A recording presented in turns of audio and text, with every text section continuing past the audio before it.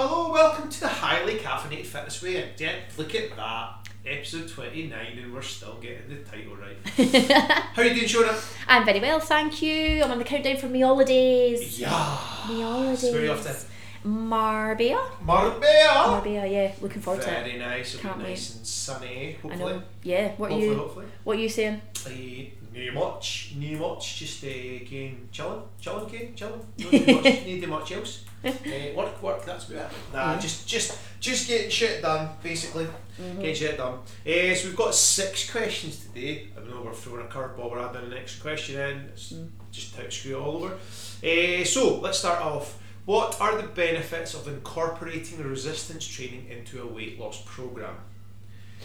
So I think most people always think, I think I'd put something about this earlier on this week, is that everybody thinks that weight loss means, or when you're in a weight loss program or fat loss, you're trying to burn calories. Yeah. And that's not the case whatsoever. Like if you're training, you're not trying to burn calories. And also, I think people overestimate how many calories they actually burn when they're training. Yeah. Like, I just burned 3,000 calories doing a leg workout. No, you haven't. You probably burned closer to 300. In fact, probably less. Yeah. So the benefits, obviously, of incorporating resistance training into your fat loss phase is muscle building. You build more muscle, you'll see more muscle, increased bone density, better posture, but increased mental and physical well-being, especially at the time when you may potentially be in a deficit. Yeah. Increased confidence, and of course, increased sexiness whilst naked. Always a good thing. Well, that is very true. Yeah. Always a yeah. good thing. I think it is. It's about the body composition itself, isn't it? I mean, you could lose a lot of body fat just purely doing cardiovascular work. It may not necessarily give you the body composition and structure that you want. Yeah. So, for example, I had a client come to me who did a lot of cardiovascular work just to lose weight. Now, she lost it quite fast, but unfortunately she got left. Because of the size that she was to start with, she had a lot of excess skin left. Had she incorporated some weight training, she might not have had as much excess skin left over, and if we'd monitored the rate at which she was losing the body fat, it probably would have been a more aesthetically pleasing body composition. So yeah, I do think that the weight training is just a really good partner to weight loss journey. Well, that's it. I think actually in a fat loss phase, I'm not a massive fan of the weight loss. It's fat loss we're looking at. Well, yes, That's one thing. No, that's the question was weight loss, but I think fat loss is the one that we determinedly to look at. When you're training, you're actually, if you're training and you're trying to lose fat, you're actually trying to hold on to muscle. So you're trying to keep a hold of it and not lose it. So like this goes to like the very top. Like I remember Flex Lewis, who was like the 212 bodybuilding Olympia bodybuilding champion, Welsh guy, and he always used to hang about 242 pounds. He had to get to 212 pounds to weigh in at the 212 category, and he was lean as shit all year round in comparison to like the majority of people. So he would have to sacrifice muscle over that point. Yeah. But what we're trying to do in a fat loss phase is we're trying to hold on to the muscle that you've built. Yes. Because you don't want to lose it. Yeah. I mean, it reduces your chance of injury as well, because you're supporting the joints. Absolutely. And there's a few studies been brought out recently, which I've done a few posts on, but it is reducing the risk of falls in the elderly by incorporating some strength training into their program, because the joints are so secure and structurally sound with having the muscle development from strength training. And also, if you in like sort of the older age group as well, the stronger you are, the less likely you are, or the more robust you'll be if you fall. Yeah. Well, that's true. Basically, bounce rather than break. Yeah, you're not going to knock a hip out. Yeah, hopefully. Exactly. That's the idea. Cool. Number 2. What are some effective strategies for overcoming a fat loss plateau? Patience. Yeah, I know. That's a funny one. I get clients asking me this all the time. So I think we need to kind of define first of all what is a plateau. So basically a plateau is where you feel that you have stagnated in your fat loss goal. Yeah. However, this is why scale using the scale only as your progress marker is the biggest mindfuck known to man. So true. Because you'll know this, like, for the years that we've done this, like, scale fluctuates, especially as female, fluctuates quite very regularly. Yep. And can be quite a big fluctuation as well. Yeah. But that doesn't mean that if you were to then look at progress pictures from 1 month to a month later, there's not going to be big differences. Yeah.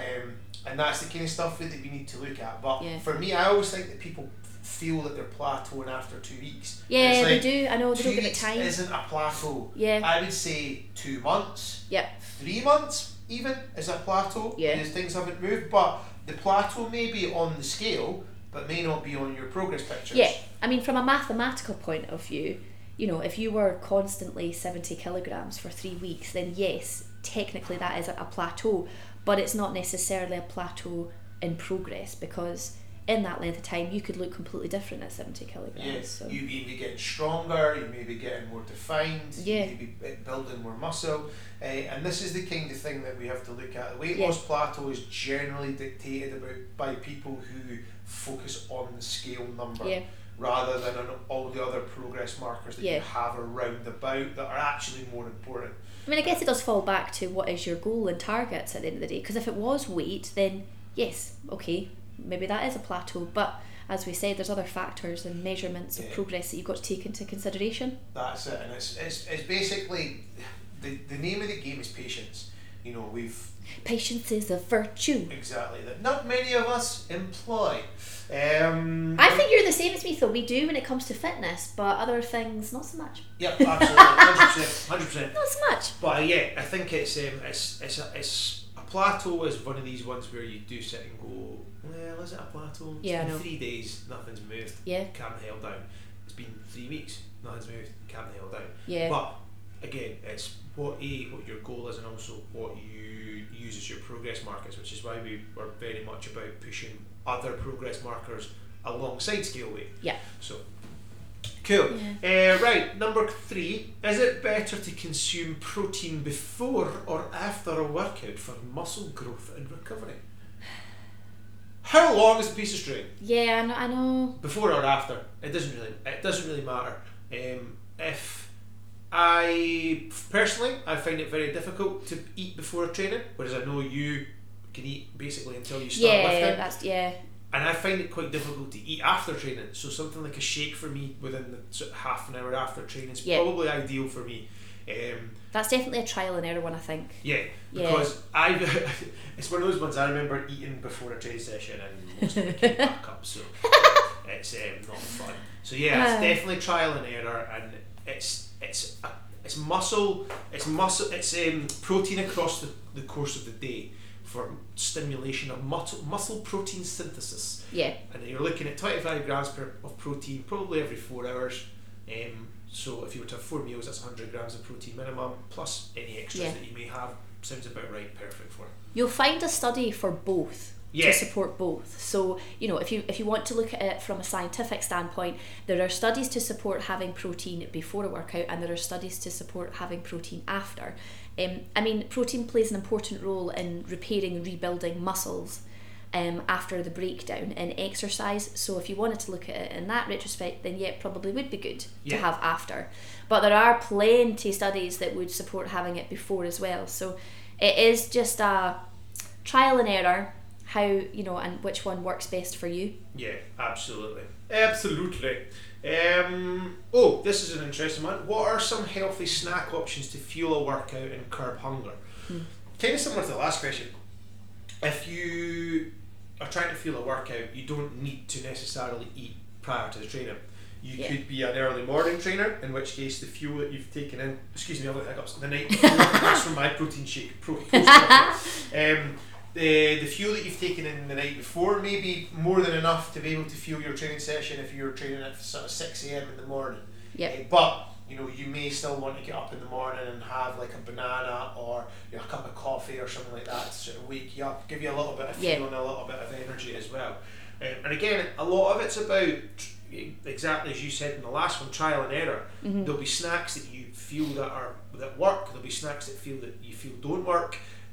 For me, I don't snack before training, but snacking for hunger, simple stuff like fruit and veg is always an idea. Low calories for lower calorie options. Yeah. But you've got stuff like protein bars, protein shakes, protein, all these sort of kind of like skinny bars and stuff like that are low calories, that if you may need a bit of a sweet tooth hit, that might give you the benefit of getting a sweet tooth hit from doing something like that. When it comes to, increasing your satiety rate, you want to look at having more slow acting carbohydrates, so slow releasing carbs in comparison to fast acting ones. Okay, so that's purely looking at food content, because not all calories are equal.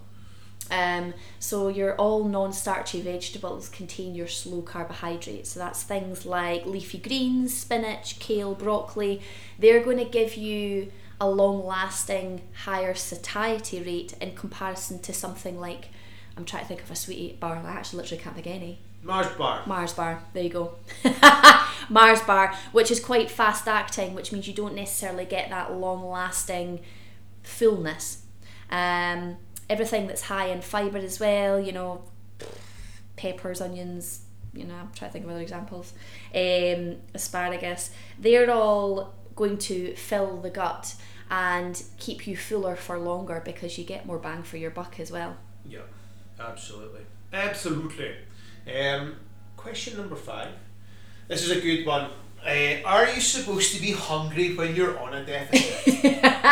Unfortunately, yes. It's funny, I get clients asking me this all the time. They're like, oh my god, it's not right, I'm hungry. I'm like, yes, it is. Yeah, it's... Because if you weren't, do you not think, everybody would be in amazing condition if we felt full and satisfied in a deficit. Everybody would be shredded, we'd be out of job. Yeah. It's why people struggle to stay on plan and stick to routine, because they don't like the uncomfortable sensation of being slightly hungry. Yeah. And what do we say to people? You need to step outside your comfort zone for anything that you want. And that's exactly the same here. Like, yeah, you can do your best to fill your calories that you have when you're in a deficit with highly satiating foods, like, as Jonah mentioned previously, your sort of greens, your veg, to sort of bulk out your meals.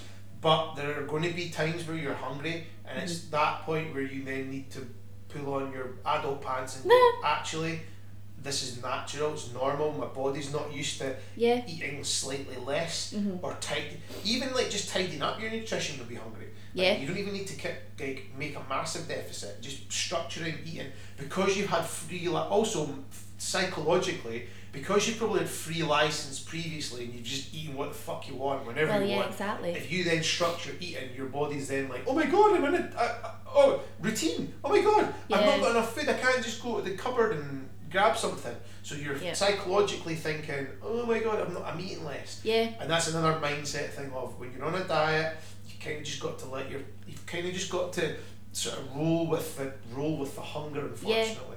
And I do think as well, especially just now where obesity is ridiculous in our country, I think people are more accustomed to the sensation of being in a surplus and being to a point of like, I'm so full, I feel slightly nauseous. Yeah. And I think they deem that as a happy maintenance phase. So when they reach this point of deficit, it's almost unbearable for them, because they've been used to it for so long. Yeah, that's exactly right. And I think it's, hunger is something that will come. Yeah. There are obviously strategies to be able to cope with that, or to be able to try to curb hunger. Yeah. With like sort of, maybe this is where something like meal timing doesn't really matter until something like this comes up. Yeah. You may need to structure where your meals sit in the day slightly differently. So if you get the energy lull at 3 o'clock, you maybe want to move your lunch from 12 o'clock to 1 o'clock. Yeah. So that you've got that little bit, your 3 p.m. lull isn't as heavy as it was previously when your meals were further away from it. Yeah. So there's lots of little ways that you can play around with that and sort of and find ways to sort of manipulate it. That's true. I will play devil's advocate though and say, let's say a client came to you, Andy, and they were absolutely like Hank Marvin. They were just so hungry, and they were only consuming maybe 600, 700 calories a day. Oh, you're definitely going up. Nobody's at 600 calories a day. That's somebody's trying to kill himself. Somebody's trying to, because you could go the complete polar opposite, and you could be too starving and hungry, and then you do obviously need to address your calorie intake, I suppose. Yeah. Well, that's you know, there's a lot of this stuff at the moment with certain people's nutritional plans, like the 800 calorie a day job. What's that? So it's 800 calories a day. I think is it Michael Mosley? So who can eat that? That's my breakfast. Well, that's the thing. So like, does it work? Yes. Well, yeah. But then again, so does Herbalife. So the Juice Plus, all these meal replacement shakes, they all work. But the reason they work is because you're absolutely savaging calories. Yeah. So 800 calories a day is so low that you'll only manage to do that for a certain amount of time. And the issue that we have from that point is that when you have finished that and you've managed to get the weight loss that you want, how do you then come back from that? Yeah. Because you go back to eating 2,000 calories a day. Yeah. And your maintenance is all over the place. You just added 1,200 calories in straight off the bat, and you're going to put weight back on. Yeah. And it's that managing that middle ground, isn't it? Yeah, it is. You know, there's too low, and then there's obviously too high as well on the opposite sides. But we just need to be smart about it, and it's kind of the reason why you want to work with a coach. Even if you do like a limited spell time with a coach, to be able to understand these cues and understand how to manipulate certain things. Well, you learn, and that's how these things come up. So and the final question is: are there exercises to help with posture? I would suggest that you're obviously, because you've got the sort of therapy side of stuff, as with sports therapy side of stuff as well. You will see loads of people who are desk bound, who have really hunched shoulders. So the majority of people probably posturally need to do more back work.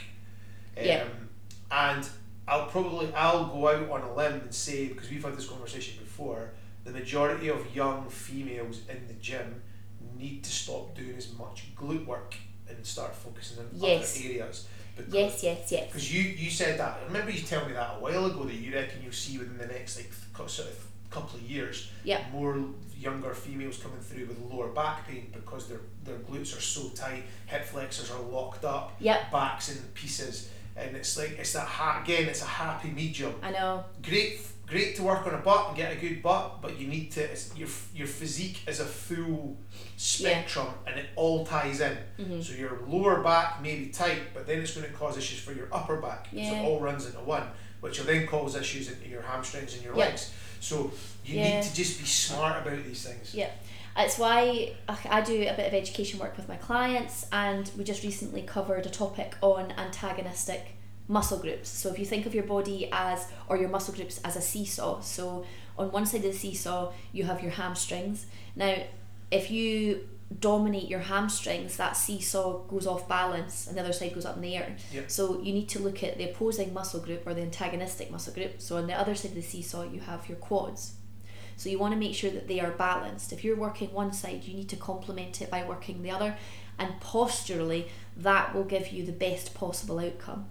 So for those who are hunched, yes, you do need to work your back, but then you also need to complement it by working the chest as well. So it's having that. It's basically a lot of postural stuff is movement, isn't it? It's like you get people sat in a chair for 6 or 7 hours a day. If they were to get up once every half an hour, go and get a glass of water, or just go walk around the desk, or a coffee, something like that. You would probably find that they would be in a much better place posturally from that point. I mean, your muscles are structurally supporting the skeletal side of things. So if you have a strong erector muscles that's in your back, then it is supporting your spine to be in a nice straight postural style. So you do just have to use initiative, actually. You know, just think about it. If you're hunched and you've got that really nasty looking posture, think about what do I need to work to get my shoulders to become more upright. It's even things like this is why, you know, a sedentary lifestyle is not something that humans are designed for. We need to move, and we need to stand up, and even standing up and doing a little bit of stretching at your desk, roll your shoulders back and keep your chest high, just little fixture points like that just pull your posture back in. But it depends, the question depends on what posture if you may work too much back and you've got no chest muscles. Yeah. So you may need to work chest. You may need to do the opposite. It might be that you've got overactive glutes and you need to work more quads and bits like that. So yeah, it depends on what postural exercises you're looking at and where it needs to be worked. But yeah, absolutely right. And that's us. I don't think we have anything else. Let me just check on the gram. Whilst we're checking, who are you on Instagram? Shred with Shona. And I'm Andy_ESG Fitness. You can catch us on either of them or at the highly_caffeinate_FWI. If you would be so kind, if you've listened to this, screenshot, tag us, share it over your social media. It means that the algorithms that Spotify and Amazon and Apple Music use, it means that you become more visible to people that may need help and may enjoy the podcast. Yeah. So apart from that, have an awesome time. Yes. Ciao, ciao. Bye.